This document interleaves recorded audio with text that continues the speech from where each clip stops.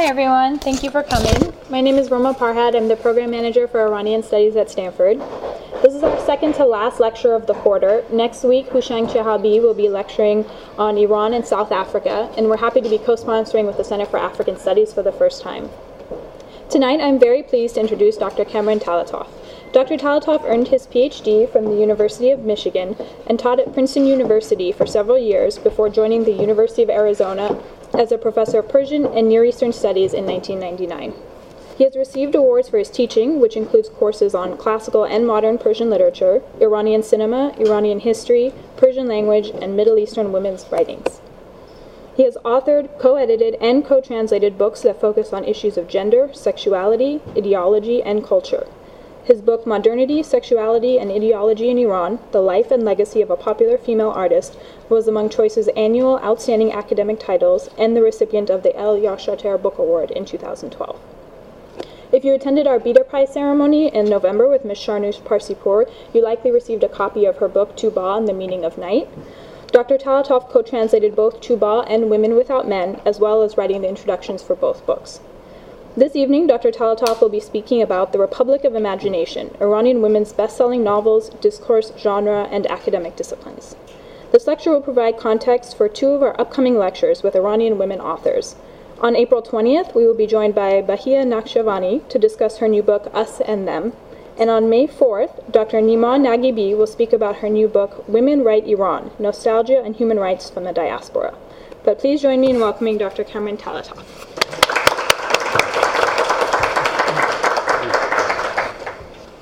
Well, thank you so very much for this introduction. Can you hear me? All right. And thank you and Dr. Milani and Stanford University for inviting me to this beautiful campus. This lecture and the research project is in a sense, the continuation of what I have been doing for a number of years in regard to the historiography of modern Persian literature. In my previous work, I have devised an analytical model that I refer to and conceptualize as episodic literary movement.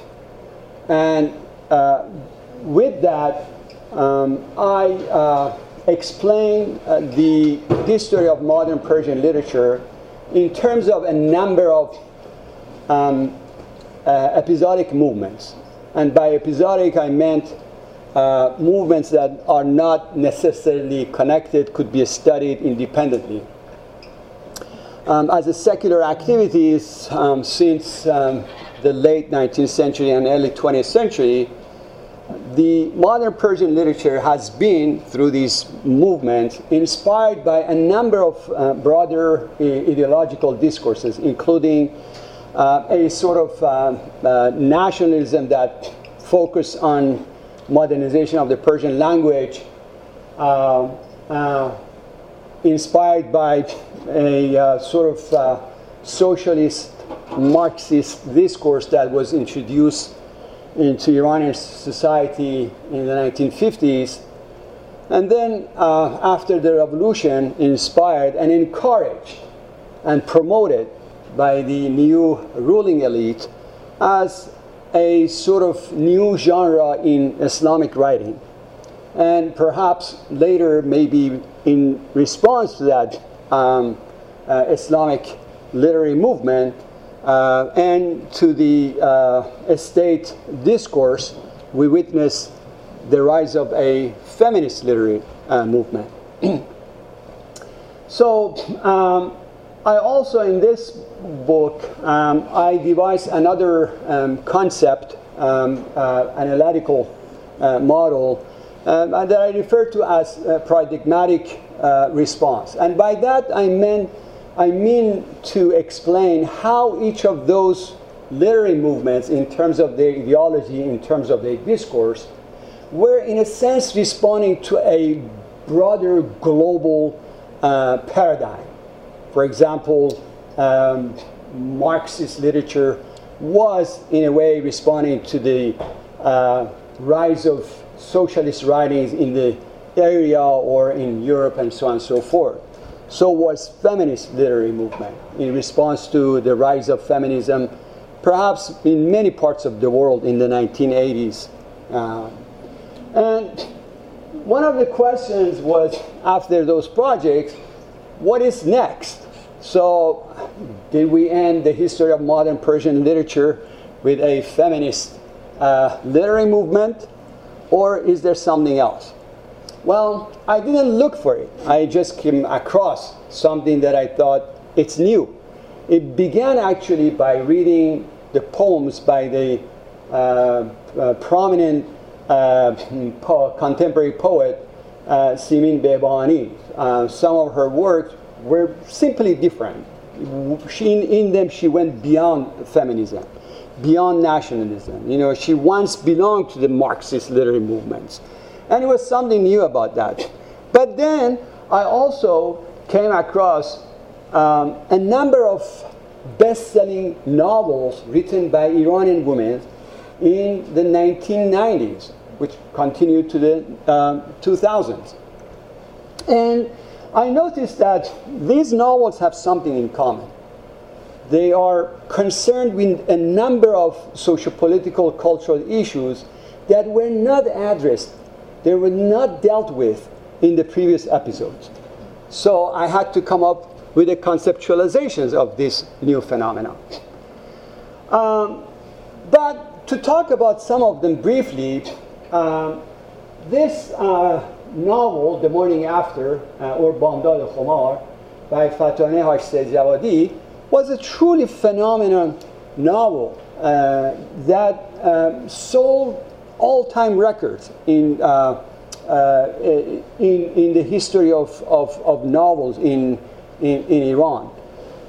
In a very short time, it went through several printings, sold 150,000 copies. And I didn't follow it until recently because, you know, that was the first novel that I studied and picked for this project. And as you know, in some of those countries, such as Iran, more than one people read one copy of the book. You know, it's for the whole family. So I would say the readership of this novel was in the millions, which is very truly exceptional. But that wasn't the only novel that gained such a status. Sahm Man by Parni Sanipur went through several printings, again, in a short period of time. And every time it sold out. And it kept being printed and sold until the presidency of Mr. Ahmadinejad, when he banned, or his Ministry of Education, or whoever was in charge, banned the publication of the book and many other novels like that. Again, Zoya Pirzad, an Armenian-Iranian author, has been bestseller not only in this book, but also in her other books that she wrote in the late 1990s and in the 2000s.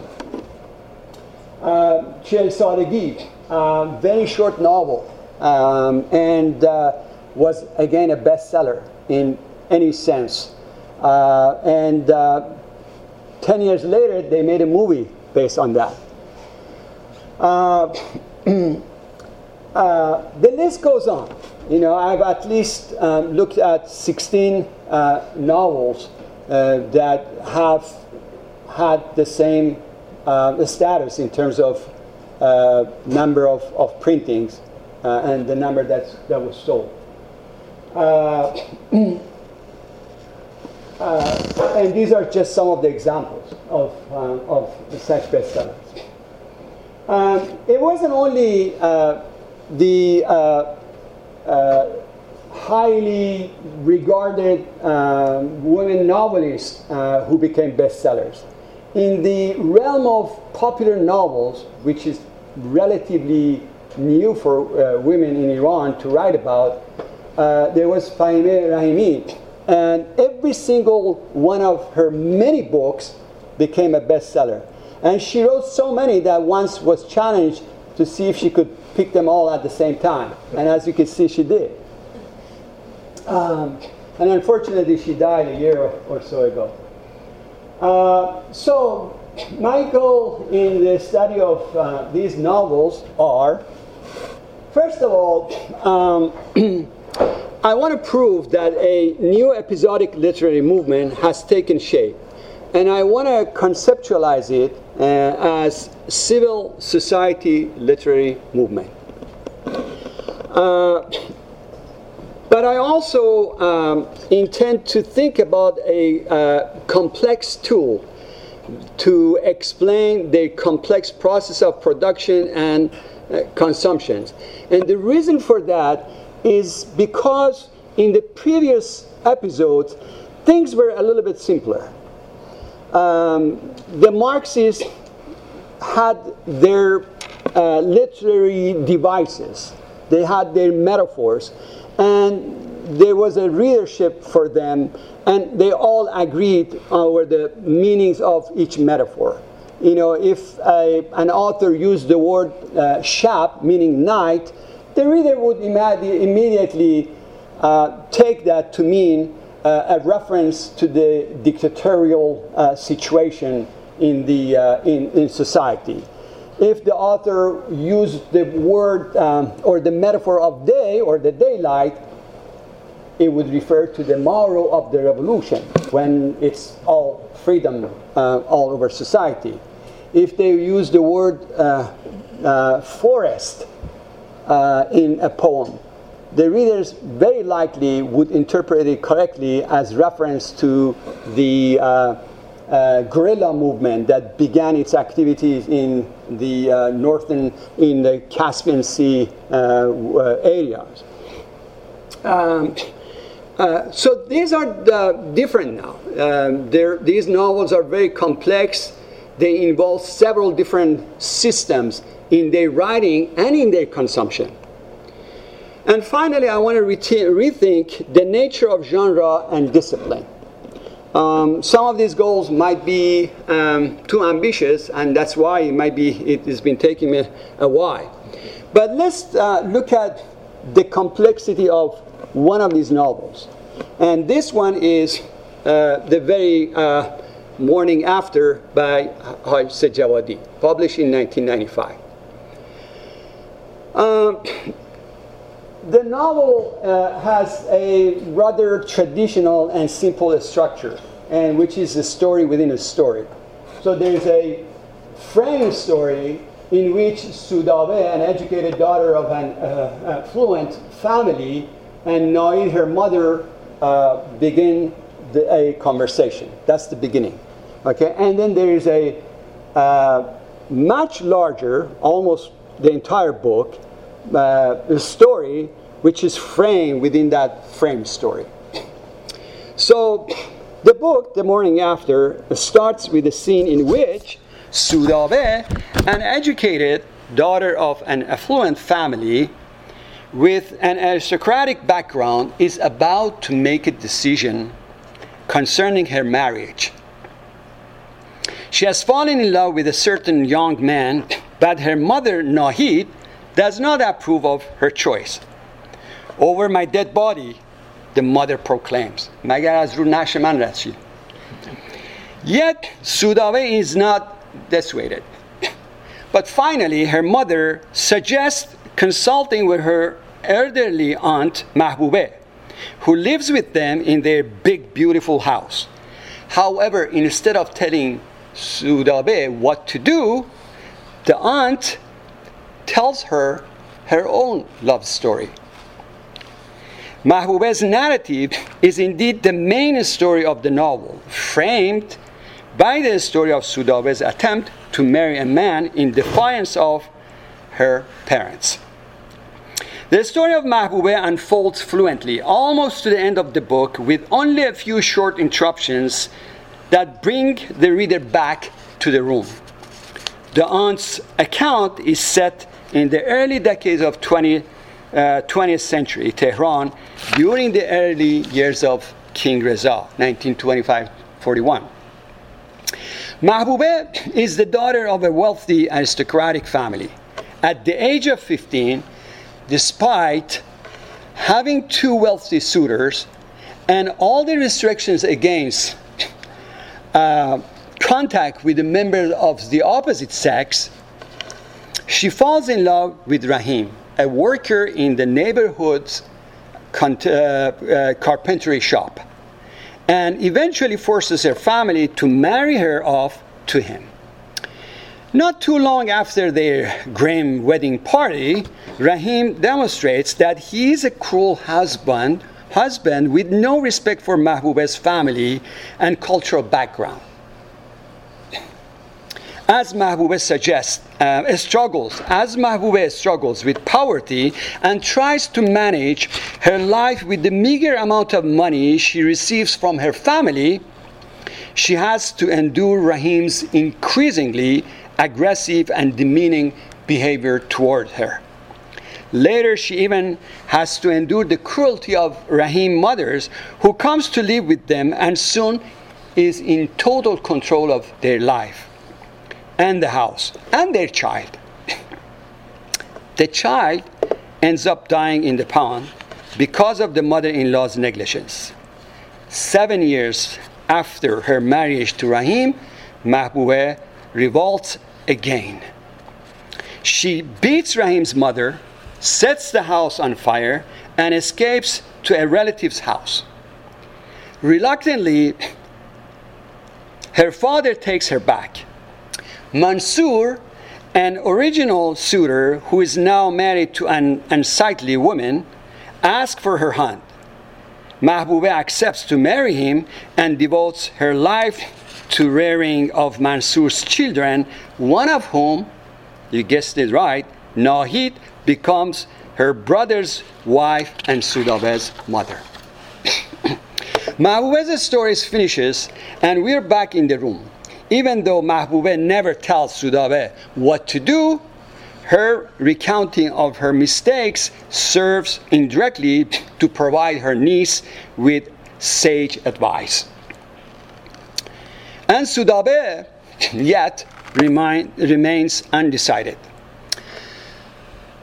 Critics have tried to attribute the success of the novel to a population increase, literacy increase, or the economic recession that provided empty hours for people to fill.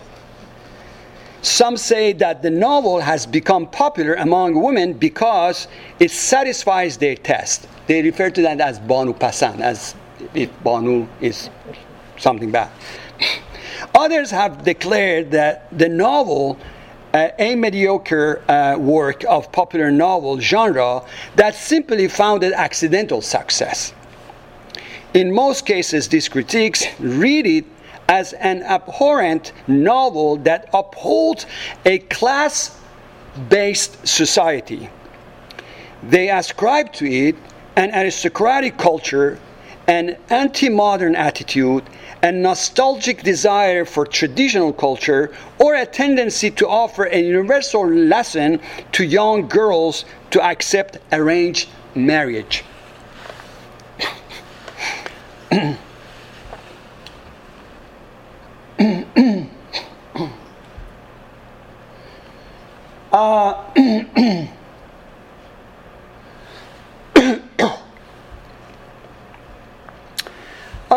I believe that the success of such novels, not only this one, all the similar ones, I get a chance, I'll talk about some of them here, is more than anything else related to their subtle oppositional discourse, a liberal democracy movement against the state theocratical and sexist ideology, which has become the target of women novelists and bloody points of contention for the reformist movements as well.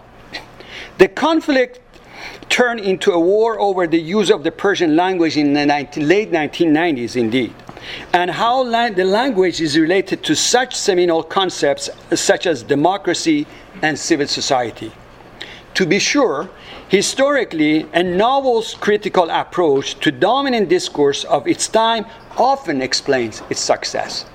So Washun by Simin Daneshvar, Kalidar by Dolat Abadi, All of them contain that oppositional discourse.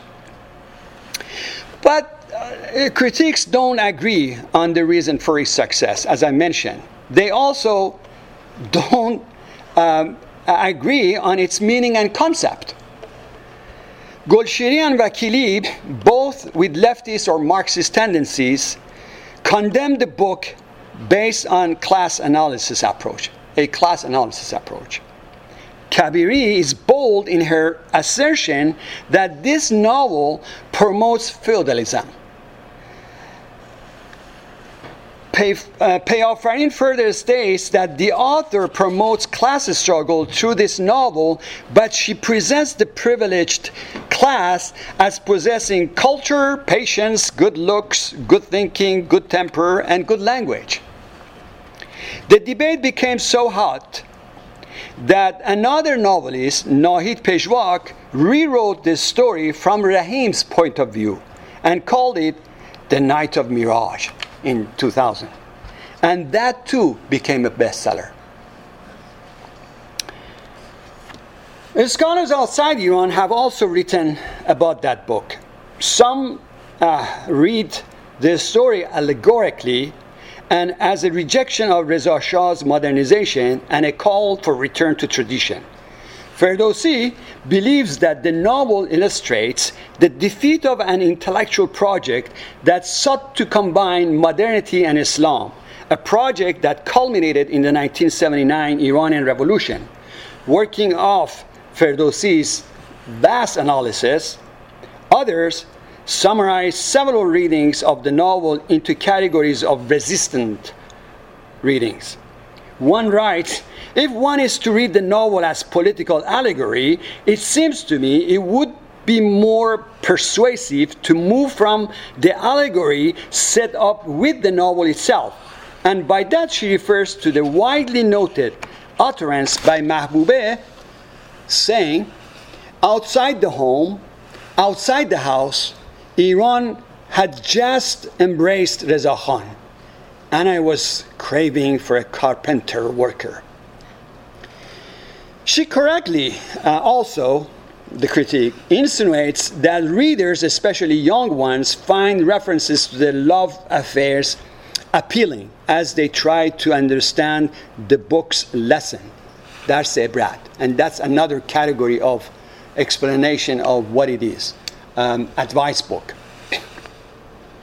Said Jawadi herself has espoused this notion in numerous interviews since the success of her work.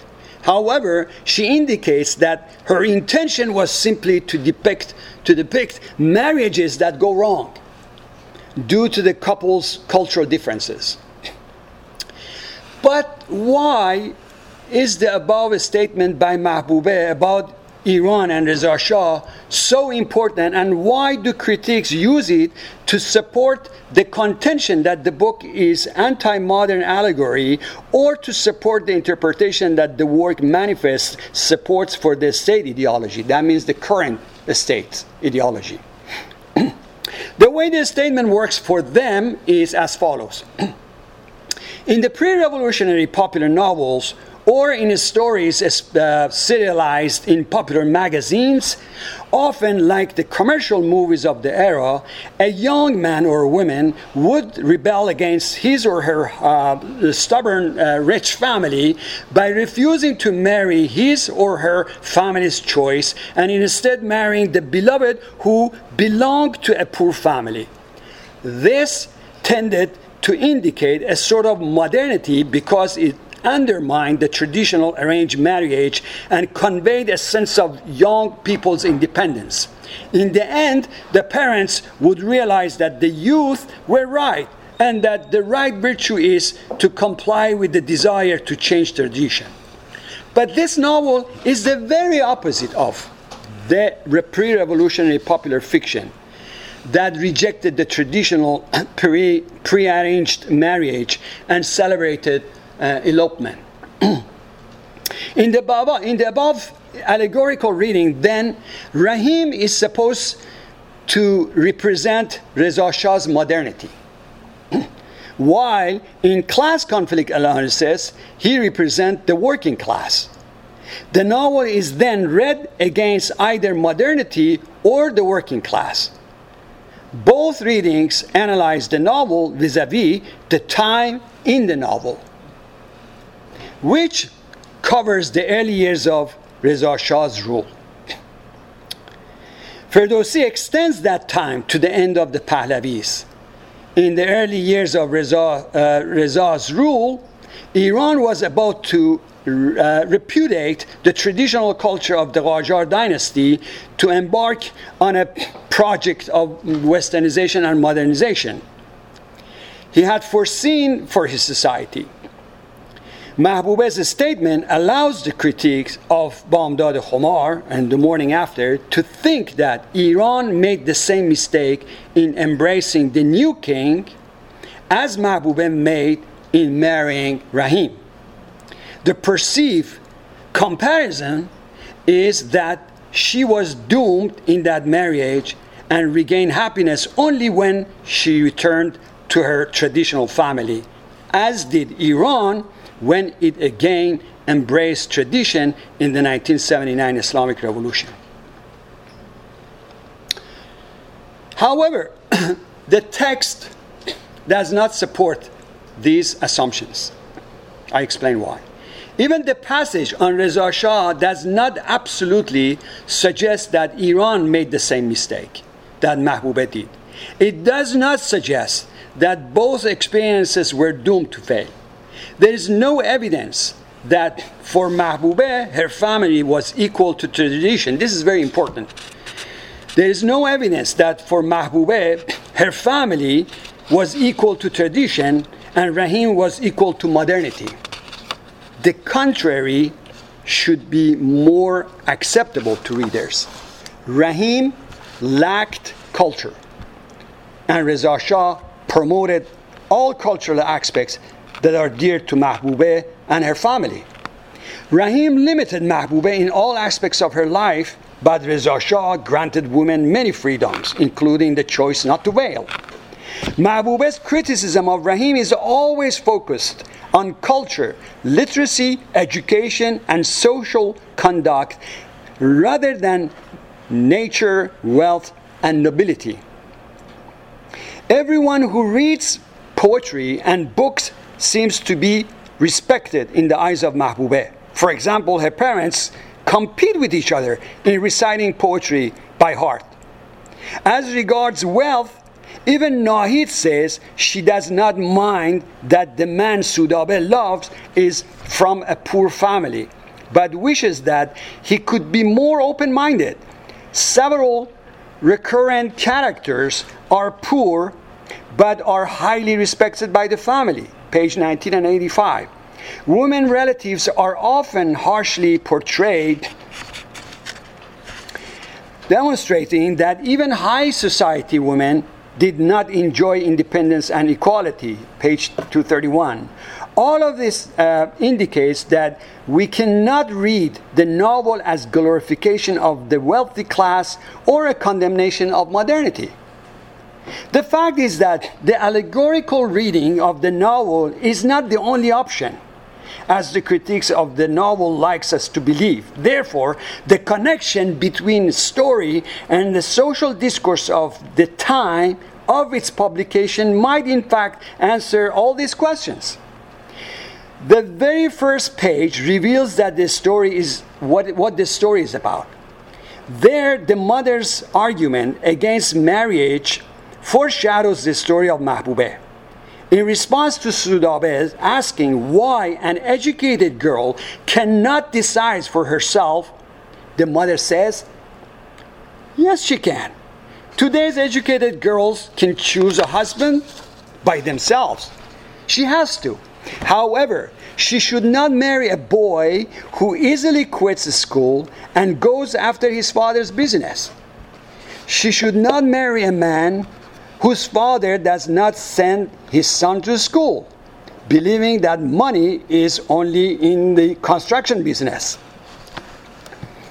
She should not marry a man whose father does not know how to sign his own name and whose mother only knows how to gossip or intrude in other people's life, throughout page 1 through 2. As we will see, this annunciation will be important in understanding the nature of the social and cultural discourse that informs the plots of the book, and also in understanding the reason that promotes a response in form of another novel, which is Shab-e Sarab, the Night of Marriage. Of course, as we'll see, there are elements of love and loss in the early parts of her story, and elements related to oppression and resistance in the latter parts of that add to the external motivation and the desire to read such work. It would not only be allegorical, but also reductive reading to ignore all these elements and the book's connection with social realities of the time of its publication.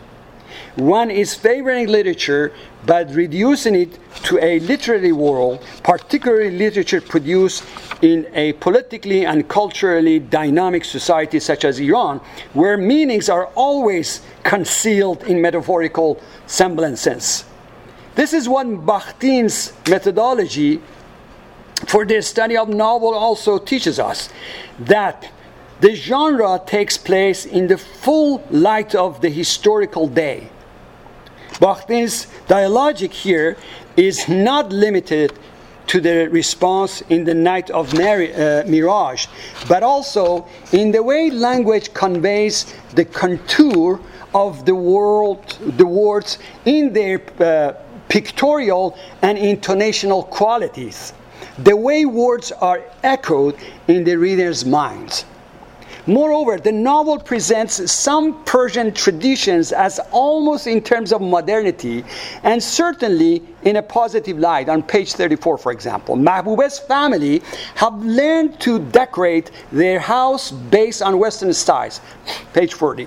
Further, the portrayal of Nasir-ed-Din Shah, the Qajar king, with his handlebar mustache on the body of the tulip oil lamp on the mantle in Rahim's room, looking down on Mahbuba in a condescending manner, is also suggestive. If the Qajar king were to be preferred over King Reza, it would have to be presented in the father's house.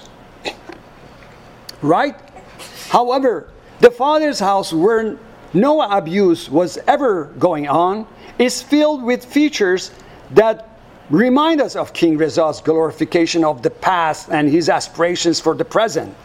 Some of the things Mahbuba does not like about Rahim's lifestyle are related to the issues that stem from the lack of what is perceived as a modern urban lifestyle, such as proper etiquette or manner. The way Rahim and his family members slurp their tea loudly from the saucer, page 199, the poor style his mother uses to speak, and her unsavory body language, the way she sits, the way she cannot even understand what a lotion can do to dry skin, and the way Rahim looks at other women. All evidence. The lack of culture is therefore the essential part of what makes people like Rahim so cruel to themselves and to those of other classes.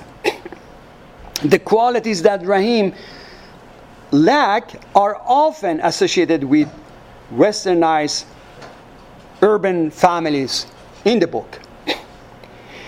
There is yet another fundamental problem in reading the story as allegory against modern aspirations and against the background of early 20th century Iran and the Reza Shah, whose son Muhammad Reza Shah was toppled during the 1979 revolution. It totally ignores the context within which it was written and published.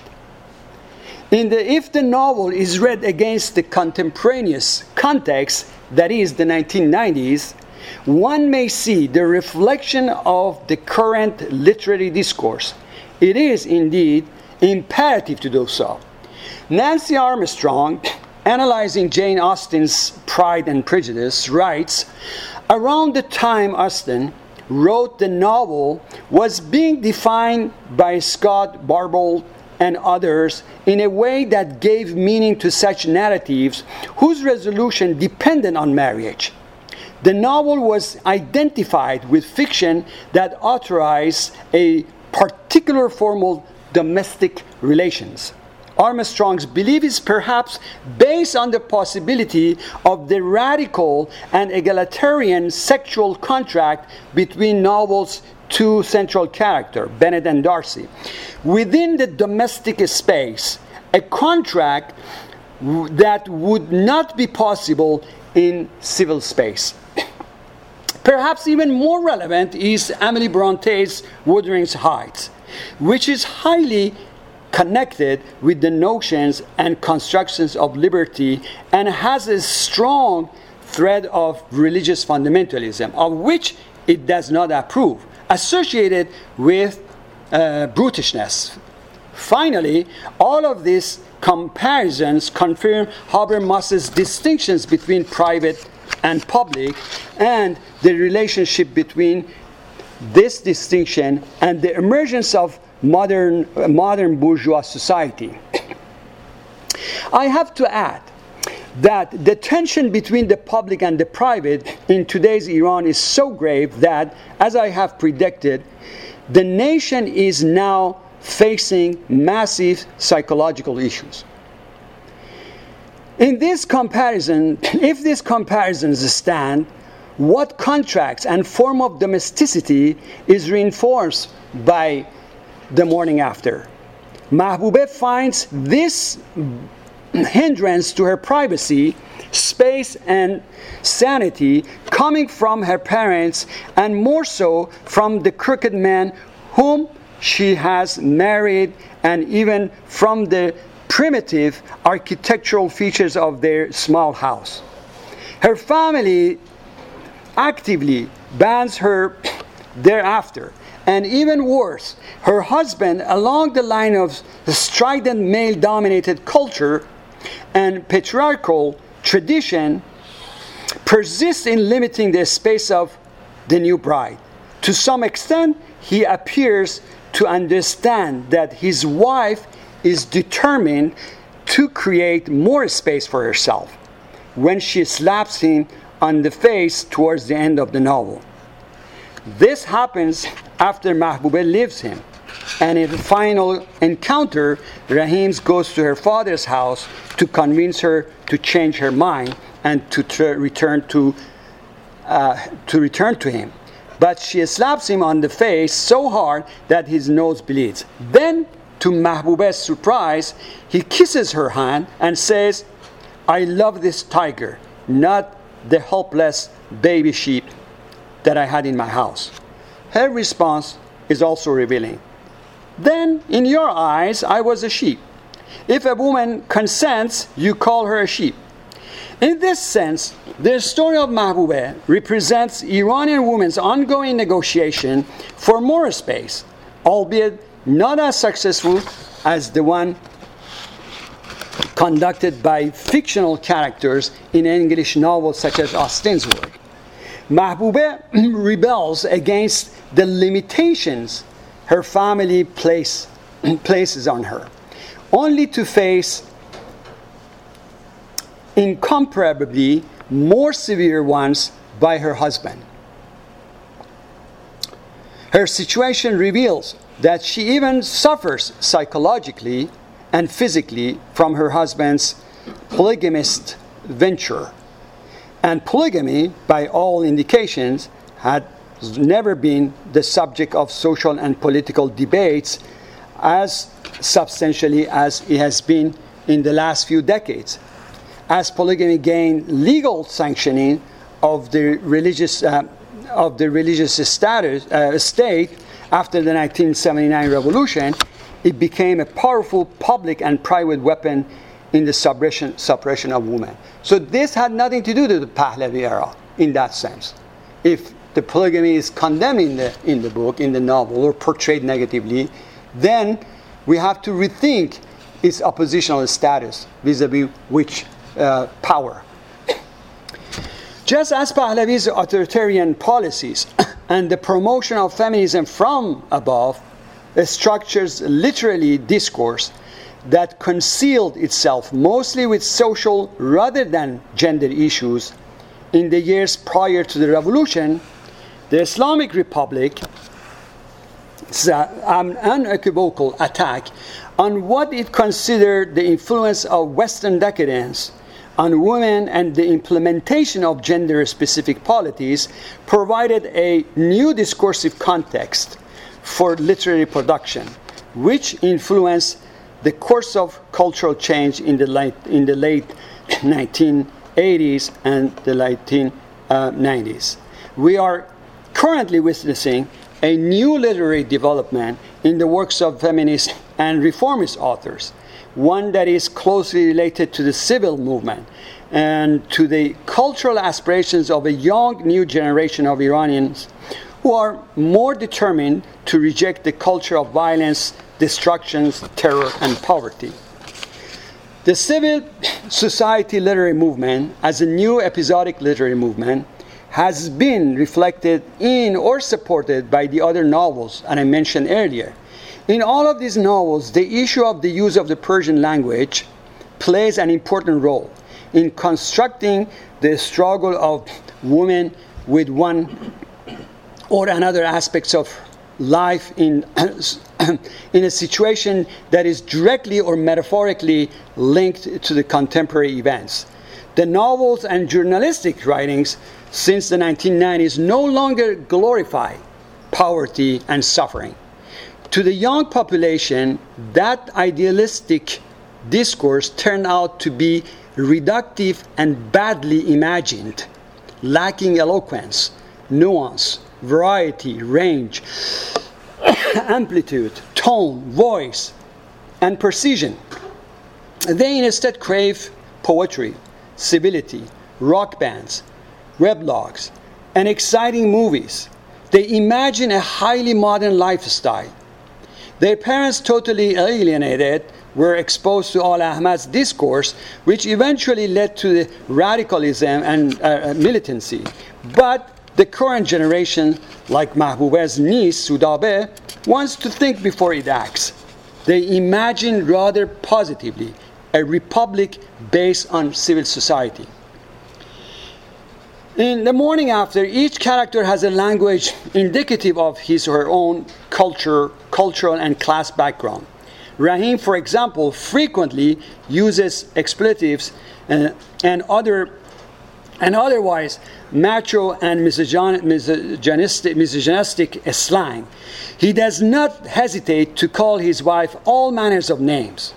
Any woman who has experienced domestic violence in the context of the country's social and economical crisis will be familiar with Rahim's words or phrases. And Rahim's mother uses this same language.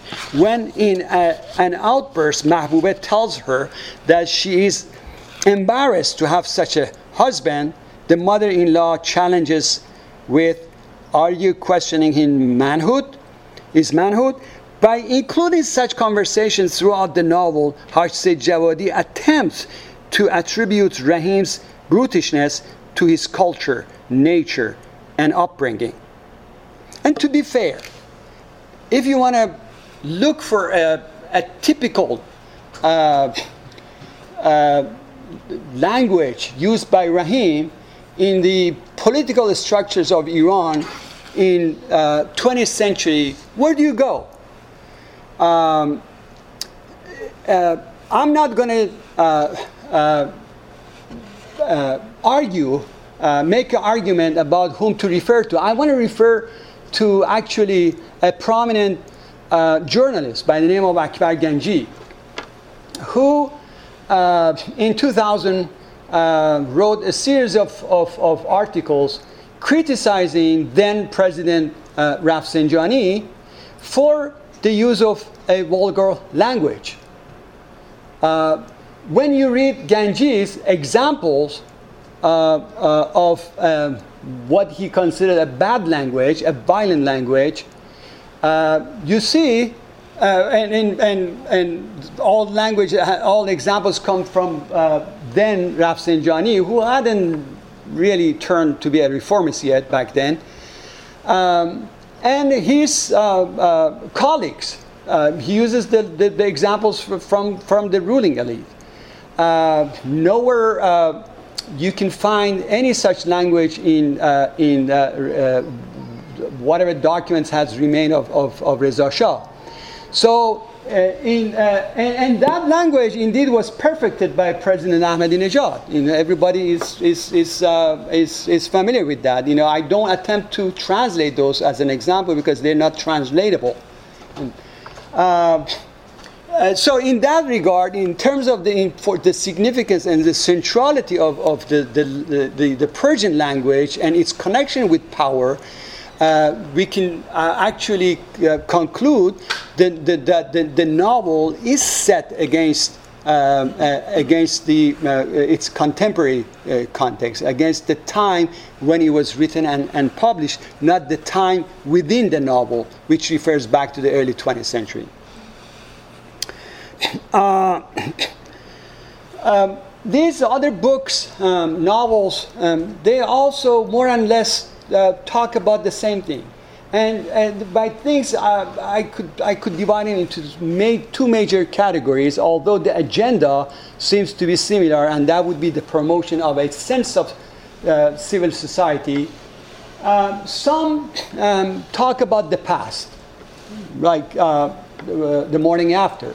For example, My Share is a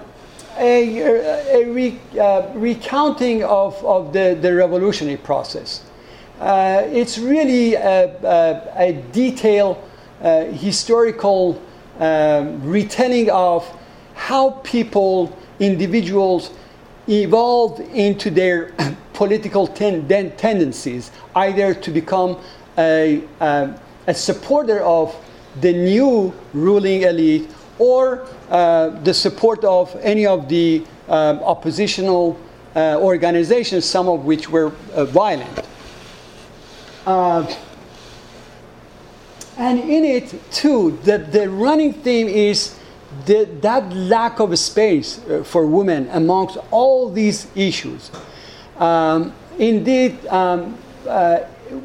for those of us who followed the revolution or witnessed the revolution, it seems the book seems to be a pictorial re-representation of the revolutionary event in all its accuracy. And the only reason it was able to be published, it was because it was during the reformist movement, during the President Khatami, who encouraged publications, cultural productions, and so on and so forth. There wasn't that much censorship going on.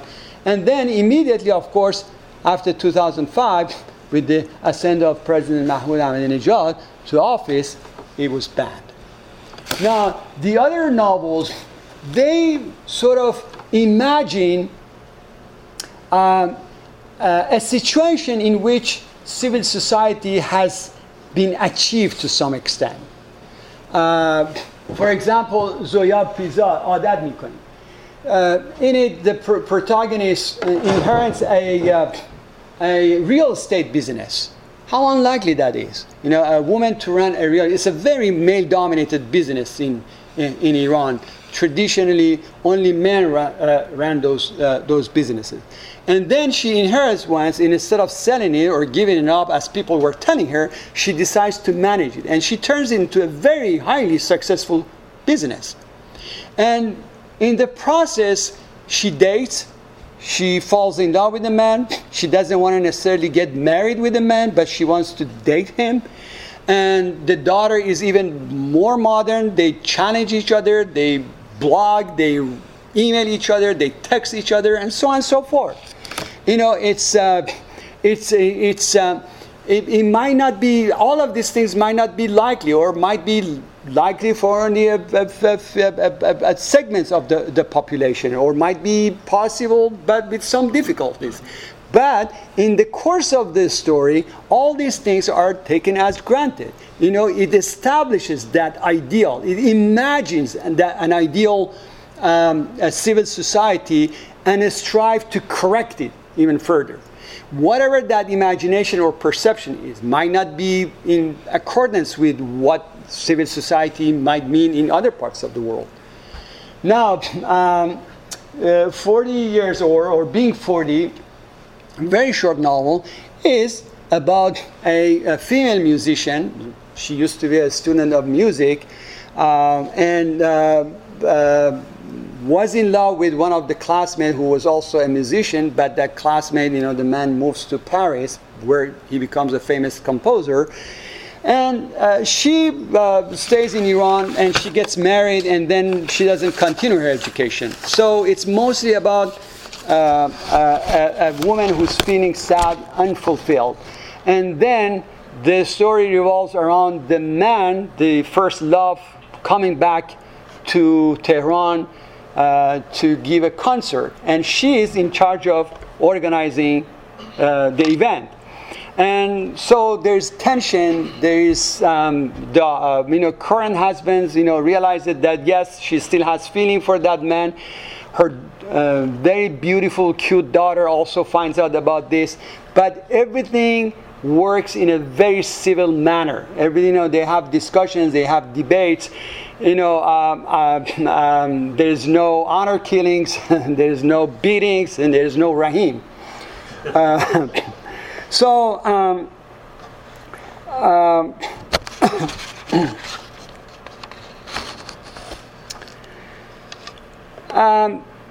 In conclusion, this study indicates that these novels collectively resist the imposition of the state's discourse. In fact, in all different literary episodes since the late 19th century, literature has been used as a locus for resistance. However, women's bestsellers of especially the last 2 decades share a conscious and mature notion of cultural resistance, which was largely absent in the previous periods. These novelists strive rather shrewdly to circumvent the state's sense of cultural relativism, of secularism, and to reject the abhorrence of cultural relativism or of secularism and of women's causes by advocating the separation of the public and private sphere from religion and political power. As Gramsci argues, the revolution is no longer an armed war, but is rather an ideological battle between ideas. And in the case of Iran, women are no longer after the revolution. Rather, they advocate reform. Their agenda is concerned more with culture, language, and civility.